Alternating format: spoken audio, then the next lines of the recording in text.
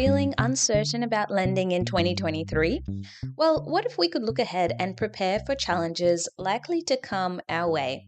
In this week's episode of InDebt with Ulrika Lobo, we shine a light on forces that will shake up lending this year.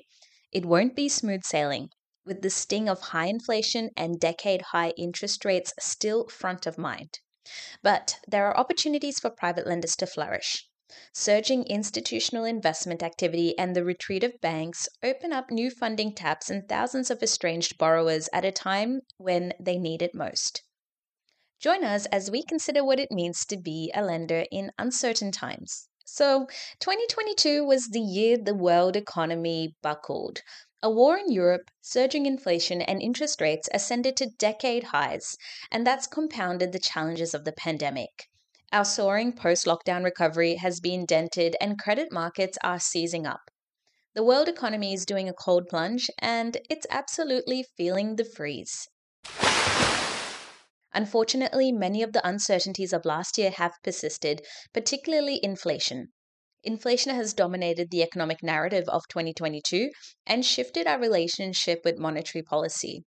The CPI increase of 7.8% for December was the highest since 1990, and 12 years of real wages growth are expected to be wiped out by 2024. By the end of this year, workers will be able to afford the same amount of goods and services as they did in December 2008 on average. This is a truly disastrous collapse of living standards, and it will have implications for lenders moving forward. Consistent price increases erode people's purchasing power, devalue their savings, and force people to cut back. This is because money earned presently will not grow as quickly as prices are rising, meaning people can afford less in the long term. You can think of inflation as an unavoidable X. You know the kind, prowling the supermarket aisles at suspicious hours, liking your Instagram posts late at night, and still messaging your mum long after you thought they'd be out of the picture. Well, the primary impact of inflation in the business world is on SMEs. Inflation squeezes people's budgets, removes a sense of certainty that curbs business investment, and eats away at demand. Once thriving businesses contend with a drop in sales and will be forced to cut their profit margins, scale back their operations, and delay planned expansions. This is why we're also seeing mass layoffs. This drives a capital retreat for lenders servicing business borrowers as their funds are not being mobilized. It's also a chicken and the egg situation. The banks are more cautious about lending in these times and increase their borrowing requirements when liquidity is most needed. But at the same time, business focused lenders need to be cautious with their risk assessments and adjust their costings. It's important to provision for lower than usual business lending if your target borrowers are particularly affected. Private lenders should also expect a retreat in property investment activity as investors feel the rate squeeze. While there's always a cashed up portion of the market, the majority of deals in the sub $5 million space will be affected by the rate rises. High interest rates will weigh down the average investor, and those that push forward will be focusing on high yield projects. For those servicing their interest, this will only make sense if there is a perfect strike in the negative gearing tax benefit. Higher interest repayments and retreating serviceability increases the opportunity cost on investing in projects and eats into previously healthy margins. With the cash rate at 3.35% and expected to rise, the ballooning cost of debt makes other financial instruments more attractive. For example, equities in energy and utility were especially strong in 2022, up 49% and 30% respectively. With company balance sheets in good shape, the ASX is providing a resilient market and commodities are storming ahead.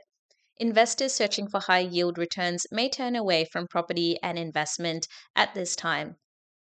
This also pushes up the cost of capital for the private lending sector. Now, rising interest rates aren't the only thing scaring away borrowers.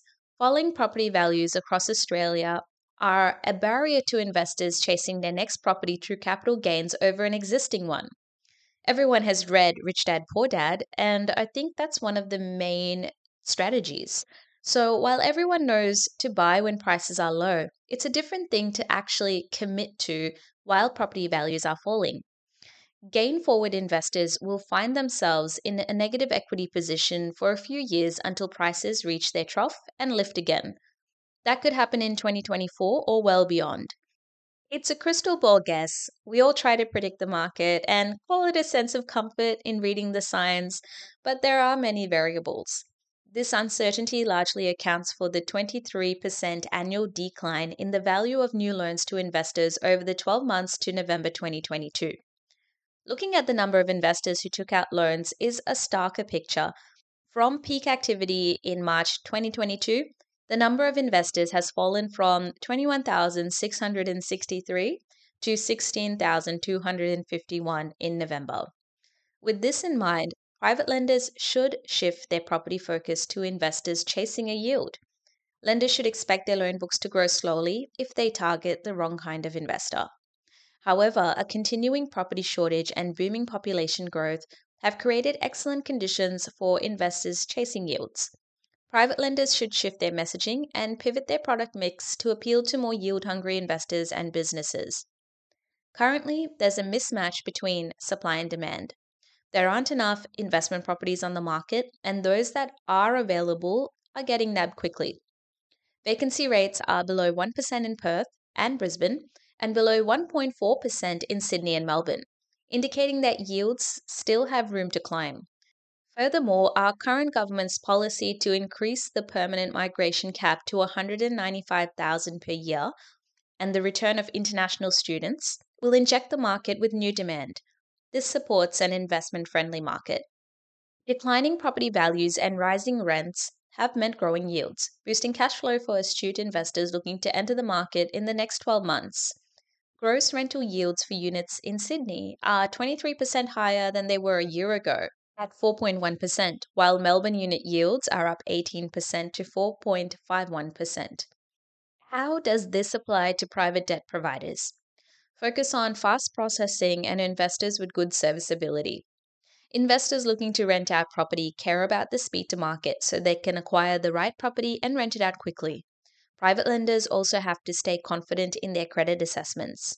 You want to ensure borrowers' serviceability is really strong so that falling valuations don't come back to bite you with skewed LVRs, and lenders can weather the storm despite the fluctuations. While there are unrealized losses at play for the equity holders, lenders do have room to be flexible as property values have to drop by over 15% to create some cause for concern. Another trend affecting the private lending sector is the shift away from banks and a boom in institutional investment. Where the banks see risk and instability, institutional investors see growth and opportunity. Private lending in 2023 will be significantly shaped and backed by institutional investors and their lending parameters. Their huge capital stocks are opening up, creating new funding taps at a time when other capital providers are hesitant to commit. This paves the way for a dramatic expansion of private lenders' loan books as the SME funding gap widens. Rising interest rates and tightening bank parameters are driving many borrowers to non-bank funders, boosting returns for private debt investors. A faltering economy with high inflation and high rates will not dent private lending's soaring growth. In fact, conditions that will turn off the bank's funding taps will actually accelerate institutional investors' shift to private lending. Metrics Credit Partners increased their funds under management in private debt from 2.7 billion in 2018 to over 10 billion today. The Mercer Super Trust, which has 65 billion under management, is on track to push its private debt allocation to over 1 billion. And Aware Super invested a monster 2.2 billion in a syndicated debt deal. Institutional funding is at a tipping point, and it signals that private debt has moved from fringe to mainstream. The industry is set to double in size by 2025 as more funds and large investors mobilize their capital into private debt. The private sector will continue to grow beyond 2025 too. As rates continue lifting, the returns institutional investors can achieve in private debt also rise. So the fortunes of private lending benefit from tightening of the banking sector, but are not constrained by the limitations placed on the banks. Now on to the banks. With more business pain to come with further rate rises, banks will be provisioning for greater losses and will hike up serviceability requirements. To get approved, borrowers will need to have cash flow buffers and debt to income ratios well above what they used to. Banks have always been more conservative than private lenders, so they will likely turn away many good buyers if they don't meet their tight criteria. This is the same situation where rates were low in some sense. Banks turn away good borrowers when money is cheap and when it is expensive. To justify the risk profile for a lower interest rate, cheap money means that banks can be extremely selective with borrowers. To justify a higher risk profile in a volatile and slowing economy, banks also have to be extremely selective with borrowers. This means that the flow of borrowers to the private lending sector will still be steady. This is especially true for SMEs, who represent a crucial borrower class in Australia. The funding gap for SMEs widened to over 94 billion in 2021, making it abundantly clear that SMEs are getting left behind by the banks. This presents a strong opportunity for private debt. Private debt providers have always thrived in serving borrowers rejected by the banks, especially in Australia, where our private debt market is largely dictated by what the banks don't touch. By welcoming SMEs and borrowers estranged by the banks, private lenders can generate strong returns now and into the future. Furthermore, many SMEs will be willing to pay more as it's their only access to additional funds. Meeting the SME funding gap is a crucial chance for private lending to differentiate itself from the banks and carve out its own space. To summarize, 2023 will be a challenging year but one of many opportunities. The sting of high inflation and high interest rates have sent borrowers on a roller coaster ride of uncertainty.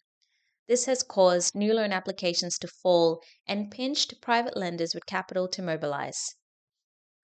To respond to these conditions, you'll need to pivot, remain flexible, and look at the bigger picture. Cash flow has always been king, but it will stave off the unrealized losses along the way for business borrowers, and lenders will have to dance to this rhythm to truly support SMEs at this time. Institutional investors remain willing to fund deals, and some investors, especially those chasing yields, are hungry to get into the market. Furthermore, the SMEs that can't get bank funding are a sure borrower class that will boost private lender returns in the long term. Adjusting your messaging and product mix as a private lender to target these class of borrowers will be crucial for expanding the loan books. No one has a crystal ball, but provisioning for the worst case scenario will put you in a prepared position to act quickly and make the best of the year ahead. Thank you for listening again to InDebt with Ulrika Lobo. I hope you have a lovely weekend, and I'll see you next week.